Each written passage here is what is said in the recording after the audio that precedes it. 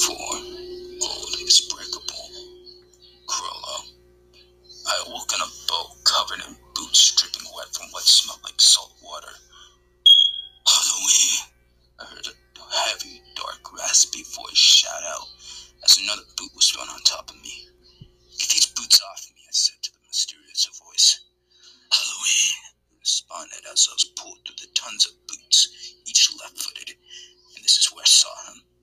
A penguin around 2 feet tall, wearing sunglasses and a cape, with the air blasting off of him, holding what seemed to be a mount that must be around 9 feet tall. And who might you be, sir? I asked the dope-looking fellow. Halloween, he said.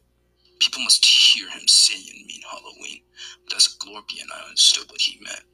He said his name was Christmas. Well, nice to meet you, Christmas. I'm Chrollo, I responded.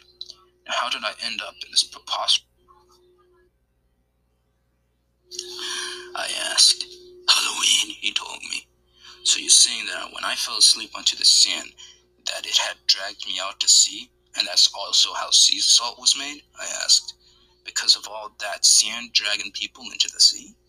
Halloween, he answered. I was floating when you spotted me and then fished me out? I asked once more. Halloween, he responded. Well, thank you, Christmas. Hey, would you mind teaching me how to fish? I asked, hoping he would agree. Halloween, he said. Thank you, sir. I won't let you down, I told him as I stripped to my hat.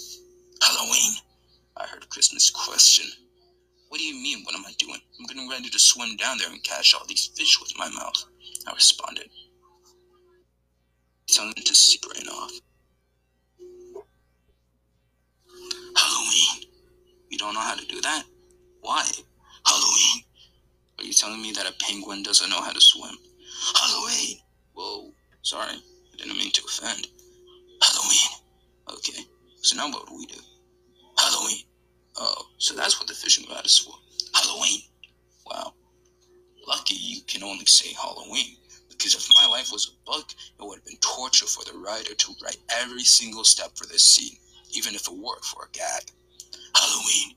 Yeah, it would be even worse if they had to say it and then explain the entire process. Halloween. You said it, buddy, I said, grabbing my fishing rod, attaching the bait and tossing the wire into sea. And now we wait, I told myself as I turned my brain off. The war is nearing its climax. We lost many good owls in the incoming onslaught.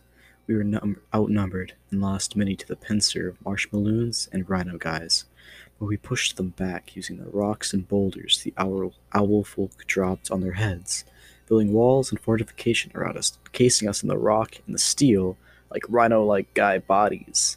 In, say, 30 minutes, a large castle the size of Pittsburgh was created by the Owls, as they were all graduates from Stanford University and were part Mexican and German, so they could build fortification faster than anything known to owl folk. And with that castle, the battle against the United Army became a fight for every corner and pillbox of the castle. But that's a story for another time. That stared down both Rhino Albino Guy, and Princess Marshmalloon. They engaged in a lengthy monologue telling of how they'll make the world a better place using economic policy, better and more engaging laws for the better programs for the homeless, and yada yada. They just never shut up, so I pulled up my 12 gauge out from my wheelchair and started blasting, making dents on Rhino Guy's large, oiled, and angular triceps and quads. But that wasn't all, as I pulled out an entire canister of window cleaner and my fancy lighter I stole from the principal of the IRS. And I made a homemade homeless flamethrower, melting the princess and making the Rhino Guy furious over the loss, and punted me through the gigantic cathedral the owls built around us, as they were on their monologue, and I crashed into a lifelike statue of me and Gorgonzola, where I was in instant transmission by my statue to fight this monstrous beast in an insane Gundam battle that I can't yet describe in mortal words. The armies were closing in as my cold steel met the princess's hard and rippling muscles deflecting my swords.